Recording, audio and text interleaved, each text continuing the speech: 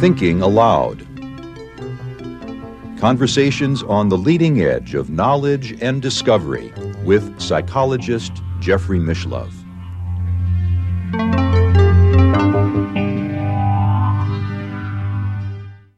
Hello, I'm Jeffrey Mishlove. Today, we're going to examine the life and work of the great 18th century scientist and mystic, Emanuel Swedenborg.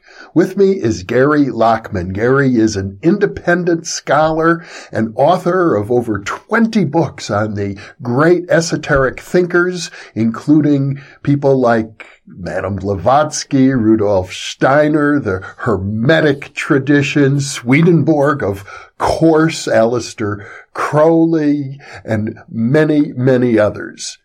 The interview is being conducted once again via the internet, as Gary is an American living in London, and now I'll switch over to the internet video.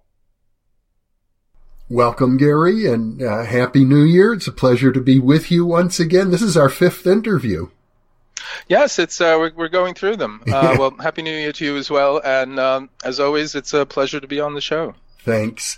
So Swedenborg is one of the most fascinating characters in human history. Well, all the people you write about strike me as among the most fascinating characters. I think to begin with, to understand his life, we have to appreciate he was born well over 300 years ago in a very different social environment than we experience today. Yes, Emanuel Swedenborg. He was born 1688 in Stockholm. And yes, it was a very, very different world than one we live in today. It was a world, for one thing, which took the Bible very seriously, and the Bible was something that Swedenborg took very seriously. And he was brought up with it. His father was a pastor, and actually was quite the kind of stickler to the religious rules and teachings and all that, and was rather sort of oppressive about it. And Swedenborg grew up in that, but he also grew up with a great love of science. And this was a time when it was the Enlightenment period. He was aware of developments and the new sciences that were coming up. And he was a remarkably precocious, brilliant young man. And from an early age, he showed this incredible facility for sort of mechanical thinking. He was kind of an inventor. Although he didn't actually make many of the things, they kind of stayed on the drawing board, but he had plans for them, much in the same way that Leonardo da Vinci had. And some of the things I've written about him, and in other places people have referred to him as kind of the Scandinavian da Vinci, and in that sort of way. But he was able to combine this kind of life, growing up in a very deeply religious sort of background, with this rising interest in the science. And this was something that he made a life of, although it was a life of two parts, we can say. The first part devoted to the pursuit of science, and the second one devoted to pursuit of religion or spirituality, but in his own unique way. I think it's also important to acknowledge that the family achieved a title of nobility, and he became a member of the Swedish parliament as a result of that. So he was engaged in politics. He was engaged in science and engineering. He was deeply devout in his own way, and because he was born into wealth, he had the ability to travel all over Europe. And I suppose it's fair to say that he was, for a person of his era in the 18th century, would have been considered quite cosmopolitan. Oh, certainly. No, he was a great traveler. Yes, his family were nobled in exactly, I think 1719 or something like that. And this is when it went from Swedberg to Swedenborg, and that was sort of marked this nobility that they achieved. But his father was a bishop, His mother was the daughter of one of the great mine owners of Sweden, and one of the things Swedenborg did in a life, as you say, that was full of so many things that it's embarrassing to us to see the number of things that he was able to do in one lifetime. He was an assessor of mines, of Swedish mines. So to get the idea, I mean, people, if they know about Swedenborg at the top of their heads, they sort of know about him from histories of the occult or histories of the paranormal or spiritualism or things of that sort. And this is the second half of his life, more or less, when he started to write accounts of visitations by angels and being taken on journeys to heaven and hell. But if you only knew that or knew about the sort of psychic experiences that he recounted, you might have the idea of, oh, he's one of these mystic kind of characters. But no, he had both feet very firmly on the ground and underground as well, as I was saying, where he was an assessor of mines. So this was a very responsible, important, serious occupation for him. And also he was on the Swedish Diet.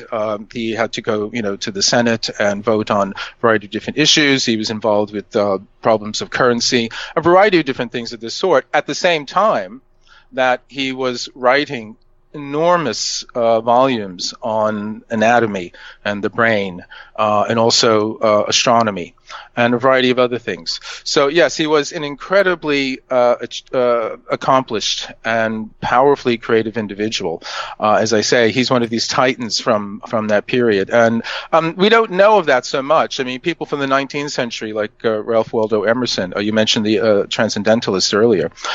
He, who is, founder of the Transcendentalists in America, he wrote of Swedenborg that he was one of the mastodons of literature, meaning not so much that he was old, that he was this giant, he was this tremendous force. But he doesn't have quite the same reputation that he had at an earlier time, and that's one of the reasons why I wrote the book, was to introduce modern readers to who he really is. Mm-hmm.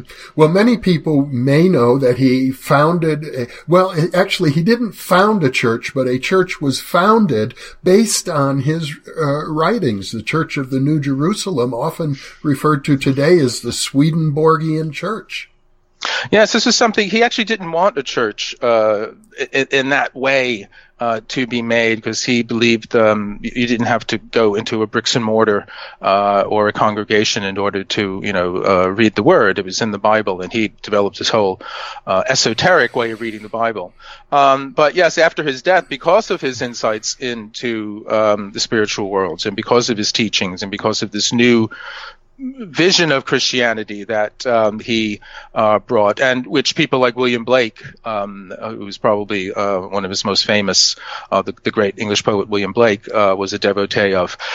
This whole church grew up sort of after him, but he didn't have anything directly to do with it, and in some ways it's sort of depending on which side of the Swedenborgian fence you are, it's something that's kind of not quite exactly what he had in mind. I mean, there are other groups, there's a Swedenborg Society, people that I know here in London who are not affiliated with the church, but they carry on sort of a Swedenborgian tradition as well. But yes, there's a church, and you can find them. I mean, I guess in a way, some people might see of them as just slightly left or right of the Jehovah's Witnesses or something like that, but there's a bit more to it than that. Mm-hmm. One of the intriguing things to me about Swedenborg is that, like Rudolf Steiner, his career as a mystic didn't really take off until he was, I think in Swedenborg's case, in his 50s. Nevertheless, as you write about it, he showed various mystical propensities even in childhood. Oh, this is true. Yeah, I mean, the way the usual story is that this is something that happened to him in sort of his 50s, let's sort of say, or late 40s into 50s, kind of midlife crisis, which it was in many ways. But earlier than that, yes, as a child, he had sort of visions, same sort of thing that William Blake talked about, and he also developed a strange practice of sort of holding his breath. This is something that he developed on his own. And it turned into a sort of meditation process in which he would be able to reduce his breath to the tiniest, barest sort of intakes and exhalations. And this produced in him, understandably, a sort of altered state of consciousness. And this was something that he would later investigate scientifically in his studies with anatomy and neurophysiology. And he would come to some conclusions about links between the lungs and the brain that were later validated by modern neuroscience and all this sort of thing. Yes, and he also talked about something that came to him when he was young, but also later on in life. It was this sort of confirmatory light, he called it. It was this kind of flame, this kind of inner flame that he would see whenever he was sort of on the right kind of track of something. And this was something that guided him in his scientific pursuits when he was meditating on something in the sense of trying to understand, whatever problem he was working on. If in his sort of contemplation, this sort of flame appeared in his meditations, he felt that he was on the right track. So there are many Swedenborgians, I would say, who want to keep this kind of occult Swedenborg off to the side. They want to say, no, this is a popularization. He wasn't really like that. But it isn't. I don't think you can really grasp what Swedenborg was about without having this. And this was something that was, there. And it was also, again, it's something that at the time was in many ways part of the learned man or woman's curriculum, because what we consider the occult sciences or the Hermetic sciences, they were something that weren't quite thrown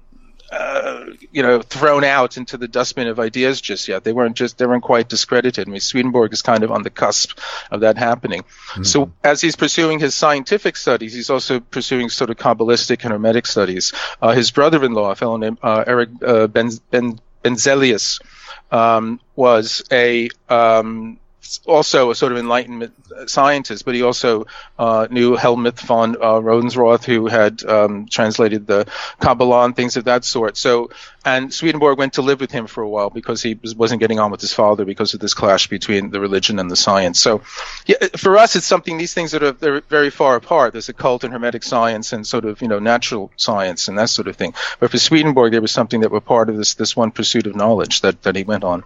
And I gather an important part of a conventional education in those days would be to study Plato and also the Neoplatonists. Yeah, I mean, and this was something that was in the universities, and the whole Neoplatonic, we can sort of see as this emanationist kind of metaphysics that is sort of the standard Neoplatonic vision of the world, where you have the absolute, and then sort of gradually descending from that in different layers of less unity and more fragmentation. You have this descent into our world, and this is sort of a backdrop. This was kind of metaphysical background that Swedenborg's scientific studies were against, and he was trying to understand how does that transition take place? How do you get from this non-manifest spiritual reality that's behind everything to the real physical world that we're in? And again, this was something that people like René Descartes, he was trying to do the same thing. Descartes famously was trying to find the seat of the soul. Mm-hmm. And he narrowed it down to the pineal gland in the brain. And funnily enough, it's more or less in the same position where the third eye of Hinduism is supposed to be. So there seems to be some kind of suggestion that, it's not just, sort of superstition. There's something going on there. And Swedenborg did the same thing. And he was trying to understand how this transition could take place. And then finally, he realized that he wasn't able to explain it in terms of science. And that kind of realization happened at the same time when he took a really deep plunge into these sort of spiritual worlds that he was studying for some time. I think it's also useful to compare Swedenborg to another one of his contemporaries, Isaac Newton, who had a similar mix of scientific and what we would now call occult interests. Oh, certainly. I mean, Newton wrote more about alchemy than he did about gravity. And gravity itself was considered an occult force because it's unseen. I mean, occult just means unseen. It means sort of occluded. Something's blocked, something's in the way of you seeing it.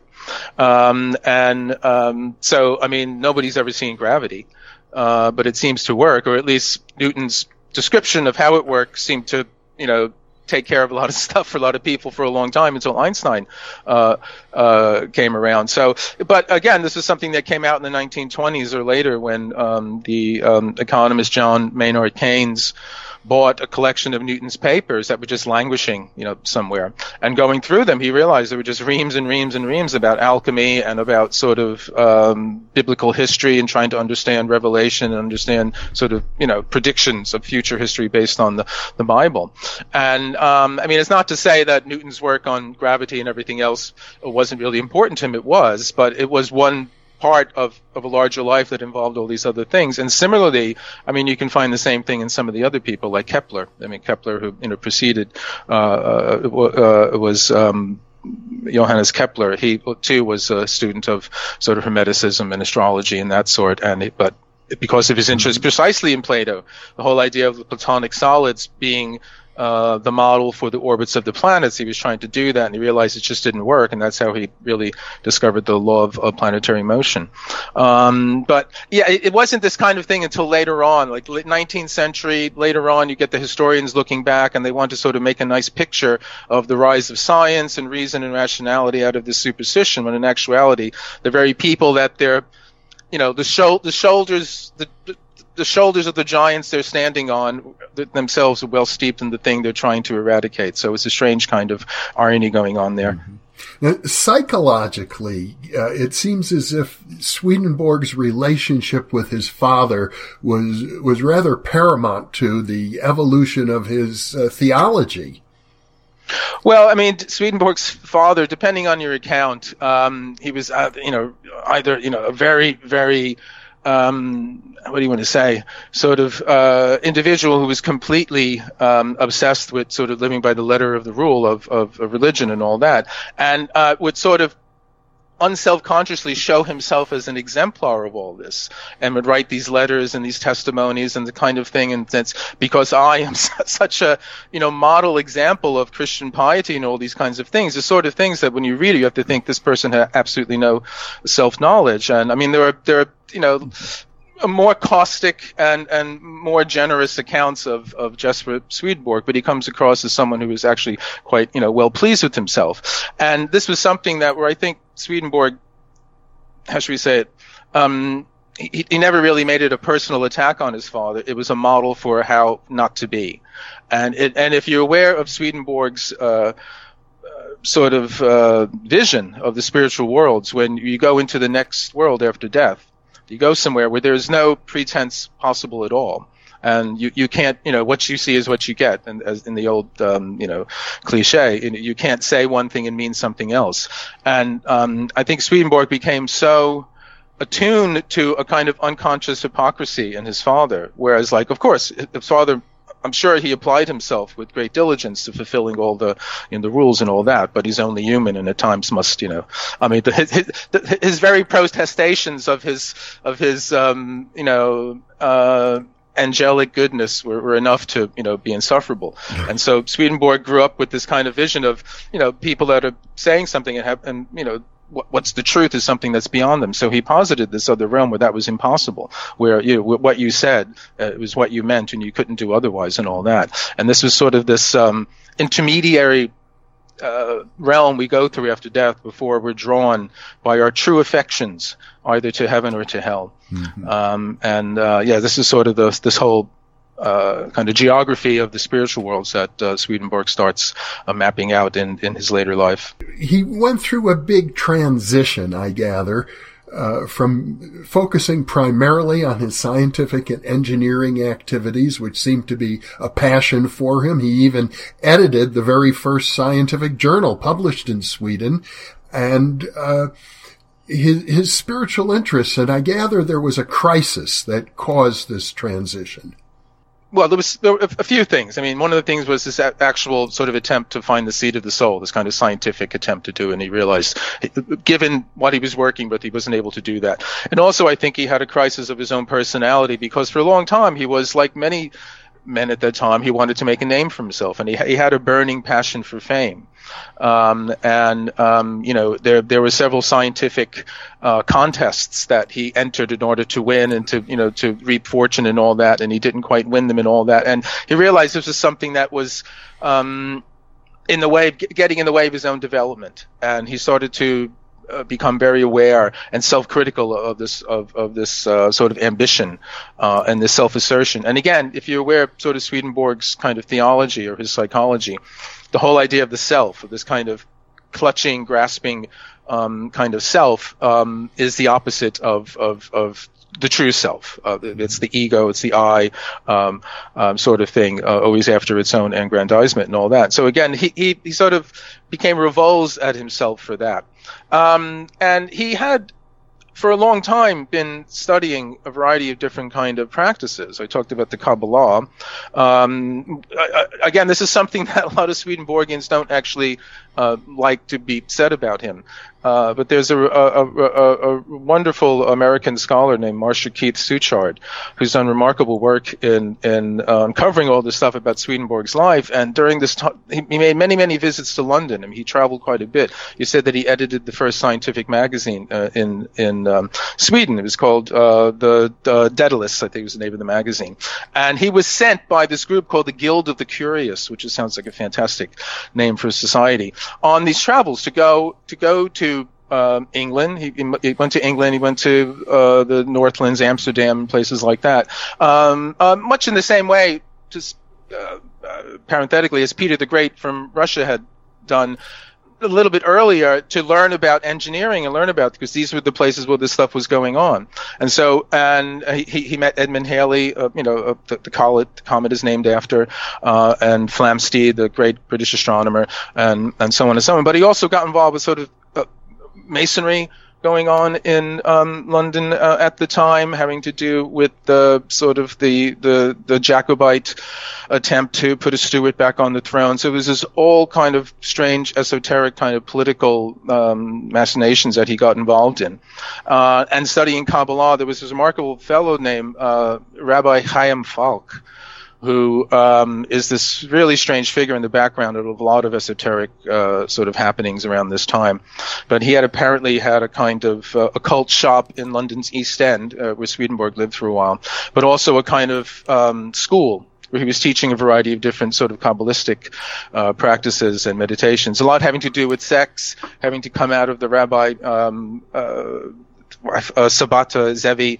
And also with Swedenborg, he got involved with this group of Moravians, who were a religious sect who had come out of sort of the 30 Years' War and the Rosicrucian diaspora, where they had come out of Bohemia and got involved with this Count Zinzendorf, and who taught this kind of strange, weird kind of sexual, erotic theology about Christ on the cross, and how through his wound, through the wound where the spear had pierced his side, he had become hermaphroditic because he had both, male and female sexual genitals now. So Swedenborg was in with some really strange people at this time and practicing a variety of different kinds of things. And at one point, he sort of flipped. He went and he had a strange. You talk about Steiner and Swedenborg, both of them coming into their own, later in life, in the second half of life, and they both went through what the historian of psychology Henri Ellenberger called a creative illness, where you go through some basically kind of nervous breakdown. Jung.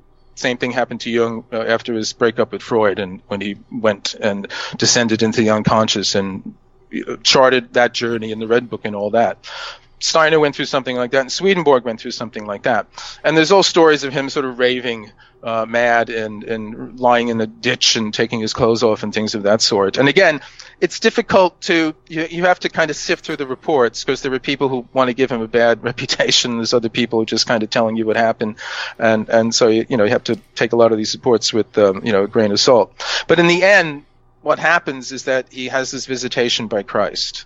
And this is sort of the turning point. And has a long sort of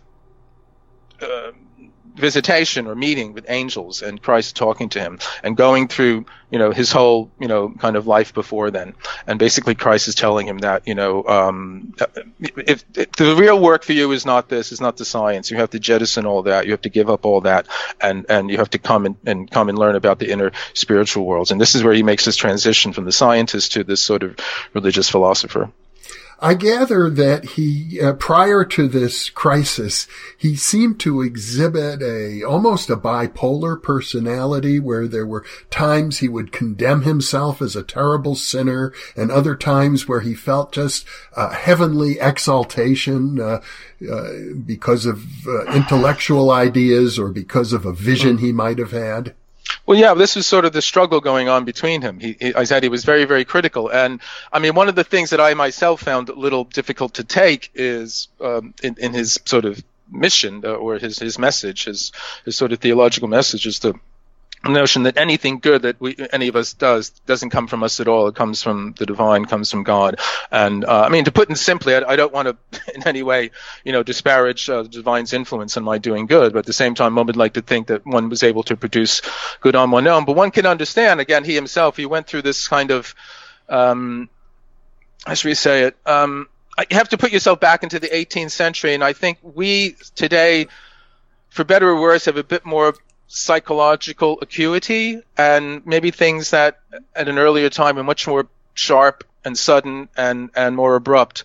But I don't think at that time it wasn't that unusual for someone to, like Jasper Swedenborg, and let's say Swedenborg in his own way, perhaps not as loudly, but he was proclaiming his own brilliance and his own genius, and then to have a sudden shift from seeing that, oh no, that's the self, that's selfish, that's the ego, and I'm not going to feel the love, which is fundamentally what he's going to get to. Like, God's love radiates throughout the universe in the same way that the sun's light radiates, and it gives us light, it gives us warmth. And in saying this, I'm brushing up on brushing against his whole idea of correspondences, which will become his fundamental idea, is that, so the way the world is for us, the everyday world, so too the spiritual world is like that. And so there's a direct analogy between the world that we experience as the world and the spiritual worlds. And it became his mission. This is what Jesus told him it was his job to do. It was to read the Bible in this light, and also, to be able to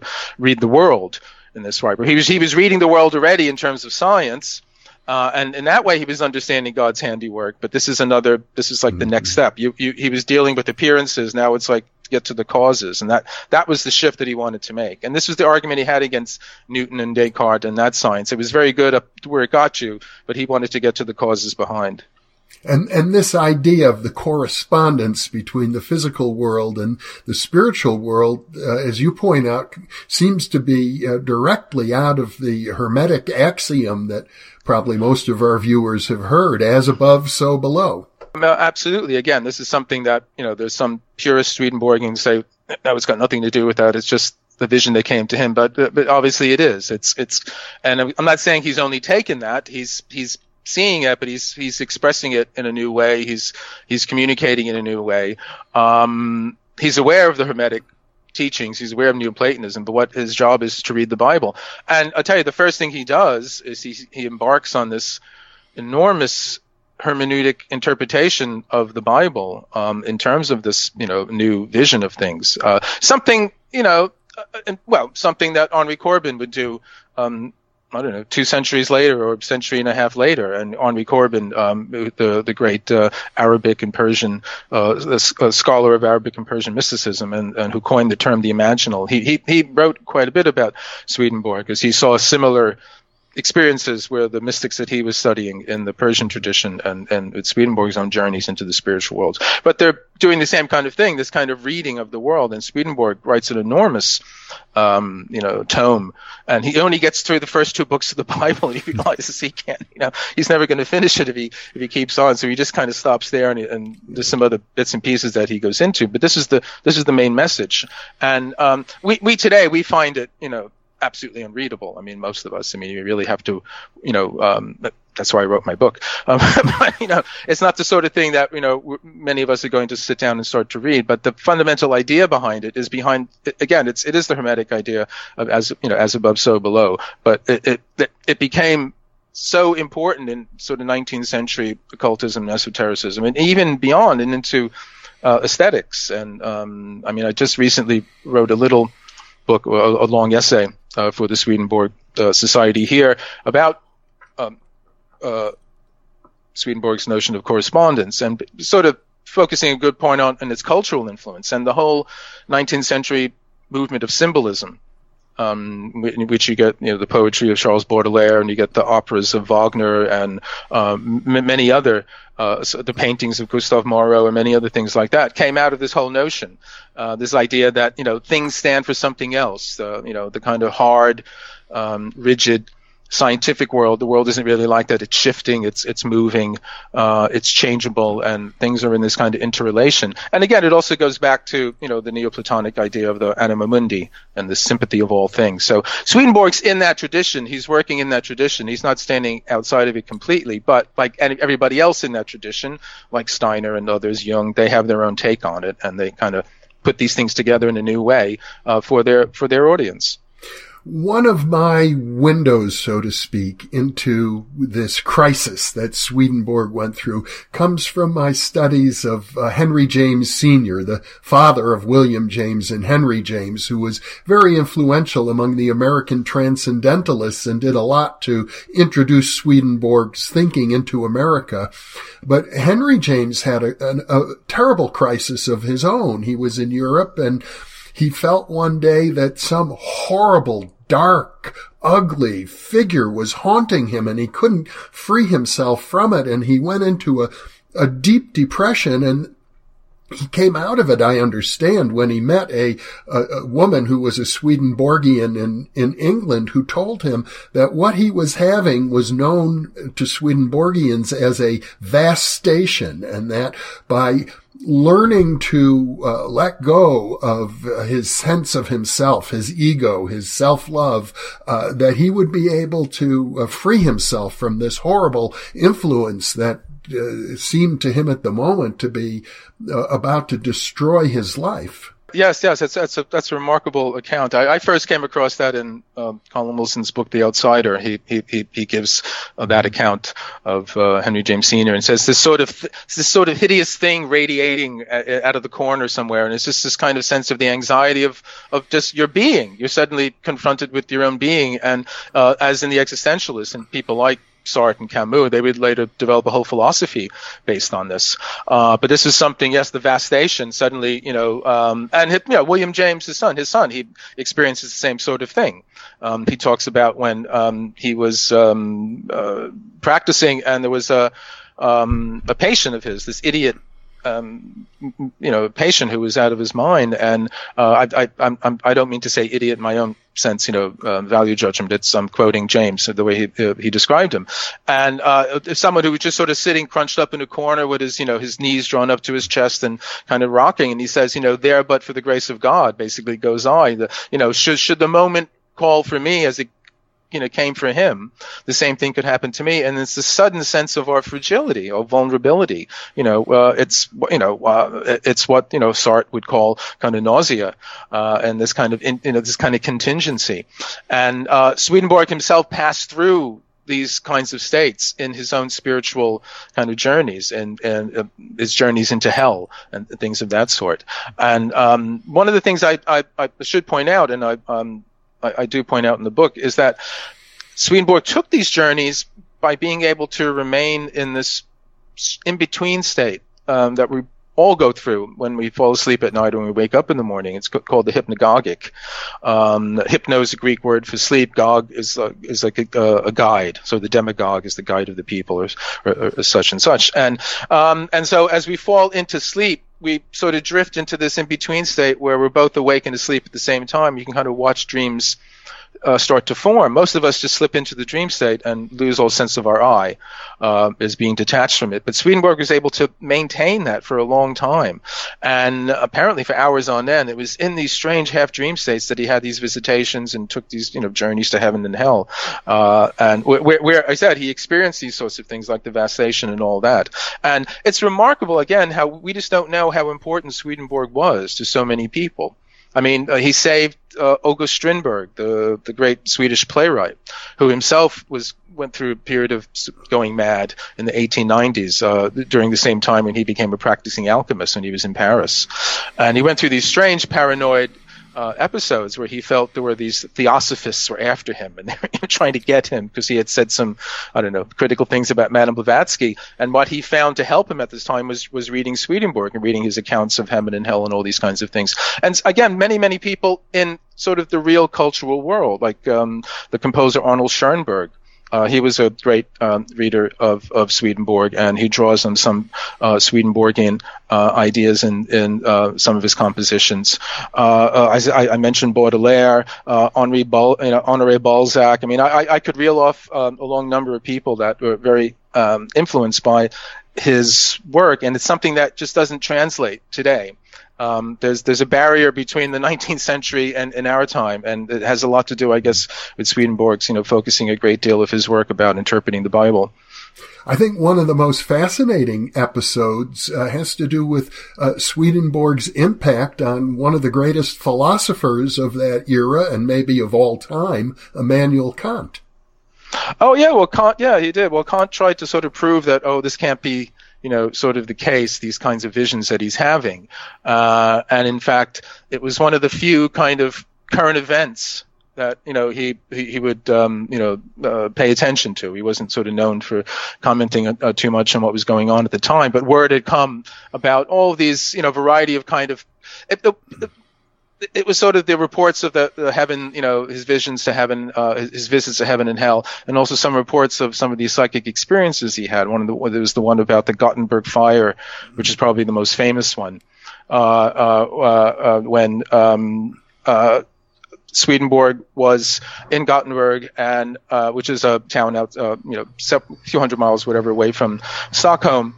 And while there, he had suddenly had a vision of a fire going on back home at Stockholm, and he was in a state of anxiety for quite some time. And then he sort of became okay and was calm. And he said, thankfully it stopped before it got to my house, and that sort of thing.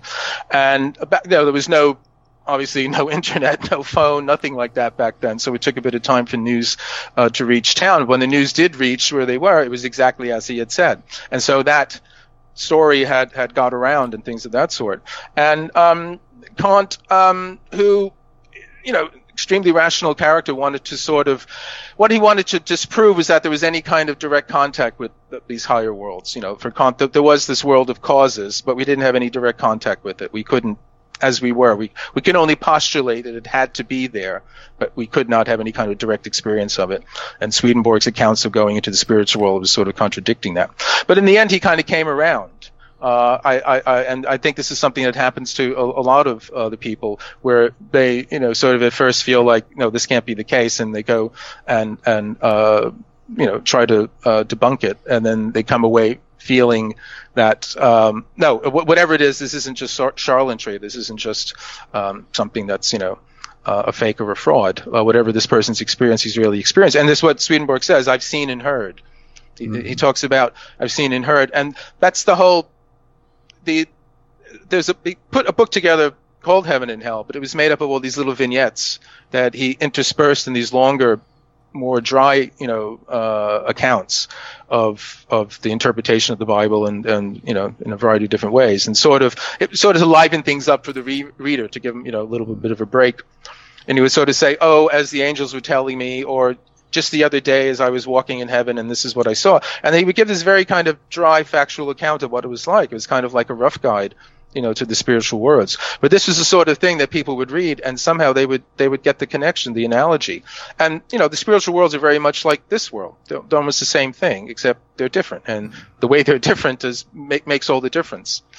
I suppose it's fair to say that Swedenborg's reputation had spread throughout certainly the upper classes, the educated classes in Europe. The fact that this episode that took place in Sweden regarding the fire in Stockholm came to the attention of Kant, who never left his hometown, I understand. No, I'm saying, yeah.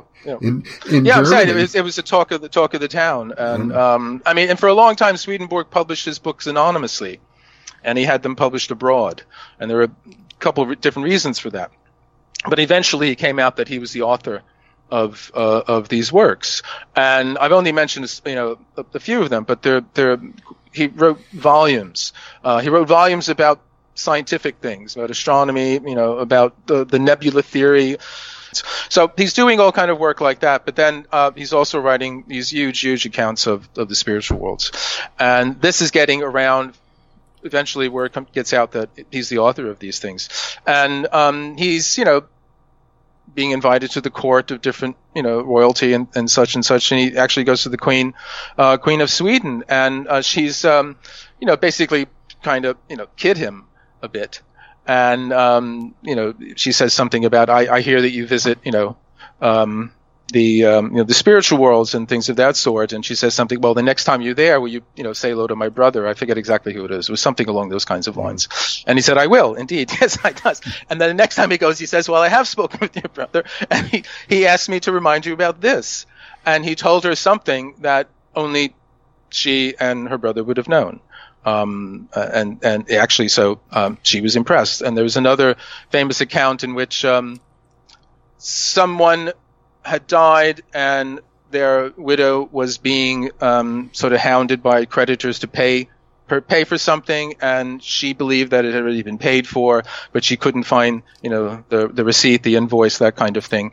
And they kept, going after and asking for the money. And she asked Swedenborg, could you please speak to my husband? And he did. And he said, yes, it's in a secret drawer in that dresser. And if you go there, you'll find it. And lo and behold, it was there. So, I mean, there's more stories, but this kind of stuff just was getting around. And, it became sort of a celebrity, but also it also raised some, antagonism against him. It raised some sort of, hostility towards him. And there were actually, people that were trying to have him certified as insane and basically put away.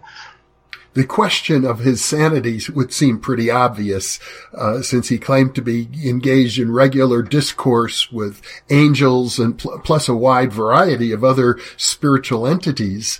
But you point out that throughout this same period, he kept up his scientific activities. He continued to function as an assessor of the mines.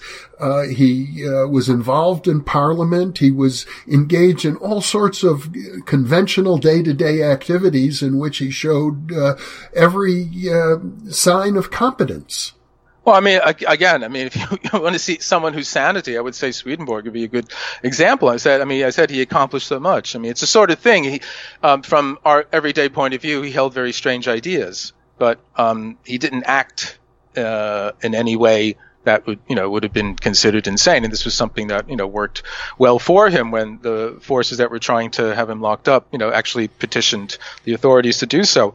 And one of the people whose writings about Swedenborg led me to become very interested in a fellow named Wilson Van Dusen, who was psychiatrist in California. I knew him. Oh, yes. Right. Well, he was back, 60s, 70s. Yeah. He wrote, he wrote a couple wonderful books. One called The Natural Depth in Man, which he draws on some of Swedenborg's ideas. And then he wrote another book called The Presence of Other Worlds, which is about Swedenborg. And I was reading that book that I got interested in. One of the things he says is if you read Swedenborg's diaries during all these periods, they're lucidity itself. So there isn't the kind of raving, there isn't the kind of, it's very, very different. And again, similarly with Rudolf Steiner. Steiner, he talks about Atlantis and Lemuria and reading the Akashic record. And again, Steiner too, he was another one who was very good at hypnagogia. He was another one who was able to stay in this in-between state. Again, Jung as well. This is something that's common, just as the creative illness is sort of common with these people I found in writing about them. But again, Steiner makes, absolutely outrageous claims about things about the past and so and the dead and all this sort of thing. But aside from that, there's nothing you could say bad about him. The psychologist Anthony Storr in his book Feet of Clay when he was sort of critical of these gurus, he said, in the end, I can't find anything bad to say about Steiner because he just was sort of this soul of goodness. So you have these people that they say things that just seem absolutely, absurd, but in their life, they're of how a good life could be led. Mm-hmm. Now, Wilson Van Dusen is an interesting character. He was the head psychologist at Napa State Hospital in California, a big warehouse where many psychotic people were kept in the 1960s and early 70s before Ronald Reagan opened up all of those facilities and created a new category of homeless people.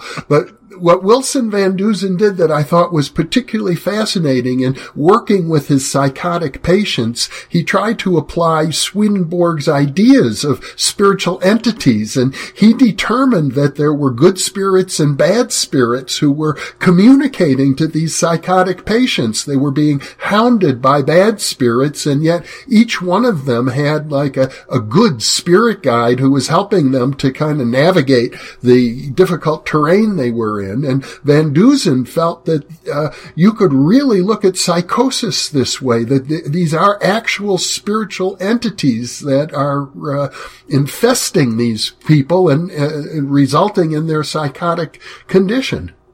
No, you're right. I mean, he has a very interesting paper called "The Presence of Spirits in Madness," I think, and it makes up a chapter in one of the books. And yes, and this is one of the things that Swedenborg said. He said there are spirits that are around us all the time. We don't notice them most of the time, but certain inclinations or hunches or something, suddenly whatever, they're trying to affect our behavior all the time and that sort of thing. And he said, there are good spirits and there are bad ones, there are evil ones and there are angelic ones. And Wilson Van Dusen, as you say, he took that, and instead of, when one of his patients started talking about voices, instead of saying, okay, whatever, voices again, just saying, okay, well, what were they saying? And he started to apply Swedenborg's ideas that perhaps this is an intelligence of some kind communicating. And yes, and he was able actually to help people by getting them to look at it that way. I think there's a fellow named Adam Crabtree, as a Canadian psychologist. I think he's taken up some of that as well in his work on multiple personality. Mm-hmm. And I think in his book Multiple Man, he talks about that as well. Viewers will find about more than half a dozen interviews on the New Thinking Aloud channel with Adam Crabtree. Oh, all right. Well, there you go. He, among other things, he wrote a brilliant history of hypnosis. I think Swedenborg turns up in there. This is a remarkable thing about Swedenborg's work, is that it somehow has this kind of healing, calming influence on people. Mm-hmm. And it's something to do, I said, with the rationality of it, because yes, he's talking about heaven and hell, and he's talking about being taken to the other planets and meeting, the inhabitants of Jupiter or things of that sort, and the spirit world and a variety of other strange sorts of things. But it's not raving. It's laid out in this kind of order that it's dull. Put it that way. It's so soothing that it's often very dull. Because he doesn't want to impress, and he doesn't want to excite, or he doesn't want to be sensational. This is a true account. This is as close. And again, this is sort of that Enlightenment scientific element in him. He did write poetry at a certain point or earlier in his life, and when he was a young man, he thought he would make a career as a great poet and things of that sort. I said there was a variety of different things he was trying to do in order to become famous. But in these writings where you might think someone would sort of suddenly become, a bit more strange and bizarre and all that, he's not like that at all. And they have this incredible effect of sort of soothing and calming people. It strikes me that probably what Swedenborg was experiencing when he talked about, for example, the inhabitants of the moon, is the contents of his own psyche as he entered into the hypnagogic state. These various spiritual entities with whom he was in communion were what we could call aspects of the Jungian collective unconscious. Yeah, I guess you could say. I mean, one of the things that is, well, one of the things, when I started to study about hypnagogia, one of the things I learned about it was that it's self-symbolic. There was a fellow named Herbert Silberer, who was a colleague of Jung's, and he was following on Freud at the same time. And he wrote about the hypnagogic state, and he actually wrote about alchemy earlier than Jung did, and Jung actually borrowed quite a bit from Silberer. But what he said is in the hypnagogic state, these hallucinations, or it could be auditory, you hear voices saying things to you. They sound like gibberish, or they're strange sort of, fantastic visions, but they're actually self-symbolic in the sense that they represent either your physical state, your emotional, or your mental state at the time that you're drifting off. And Silberer gave quite a few examples of this. And I think from that, he's talking about drifting in and out of sleep and being able to maintain it, for whatever, few seconds or something, minute, be able to recognize an image or two. We're talking about Swedenborg going on a long 8-hour journey, or however long it took to get to heaven and back and all that.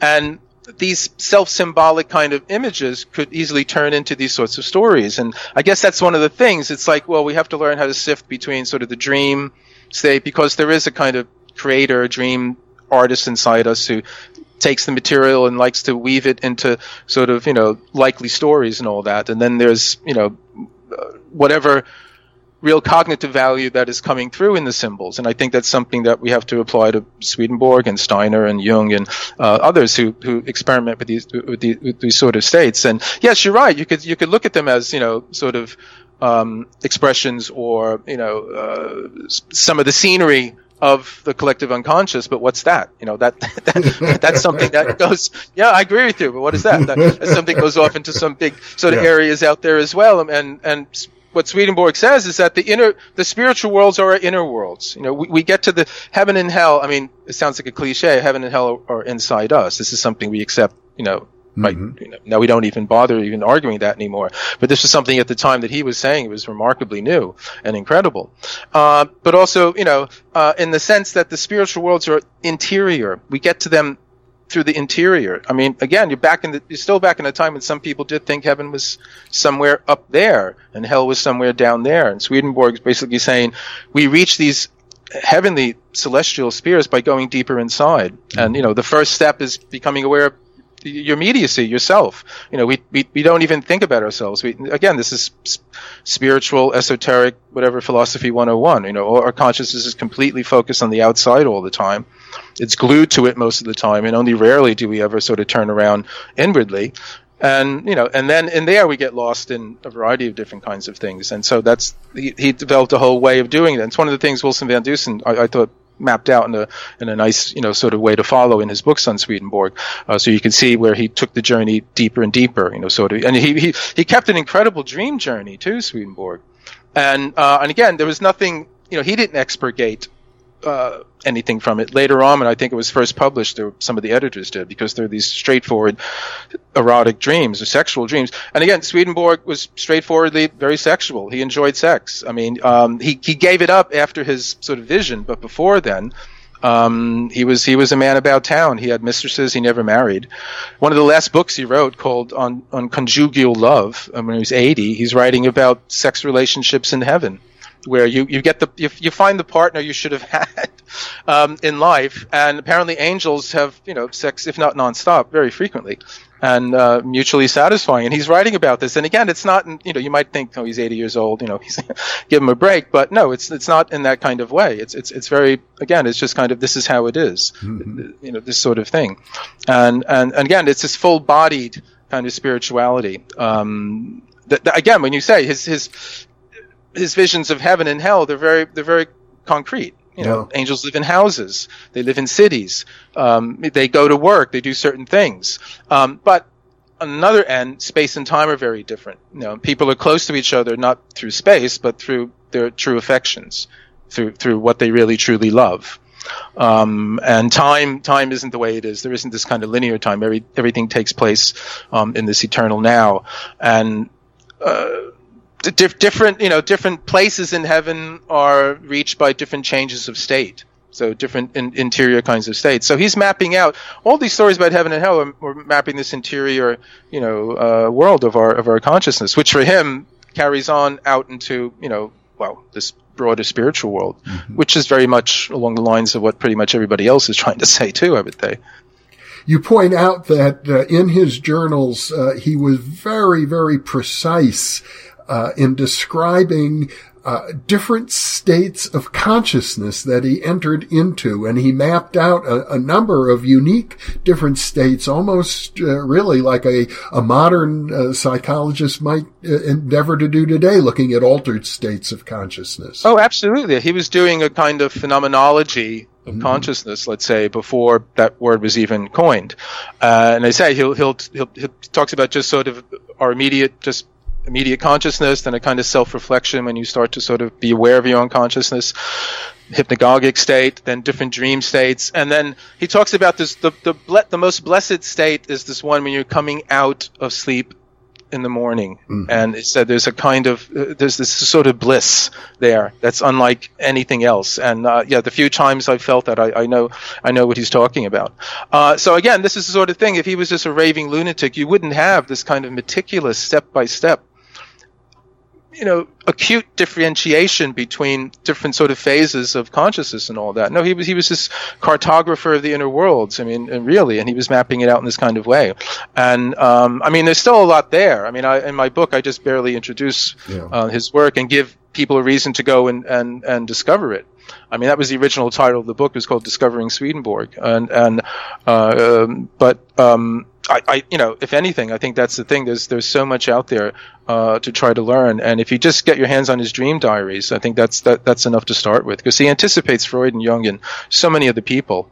And again, so many people have been influenced by him. Goethe was a great reader of Swedenborg, and it's just so much of. he was even involved in politics in the early 19th century. The sort of revolutionaries in France were looking for messages, from they were revolutionaries in France combining Mesmer's work with Swedenborg's, were putting these sort of women into trances to get messages from the spirit worlds on how to carry on with the revolution. So he's somebody who's like really much a part of the whole history. Yeah, he had a vast influence. We've talked about Emerson and Blake and Goethe, William James. Absolutely. Yeah. Very important person in the history of esoteric culture. Well, Gary, it's been once again a great pleasure to have this conversation with you. Thanks so much. Well, my pleasure, Jeffrey. And yes, I look forward to doing it again. Yeah, and so do I. We have a great deal more to talk about before we're done.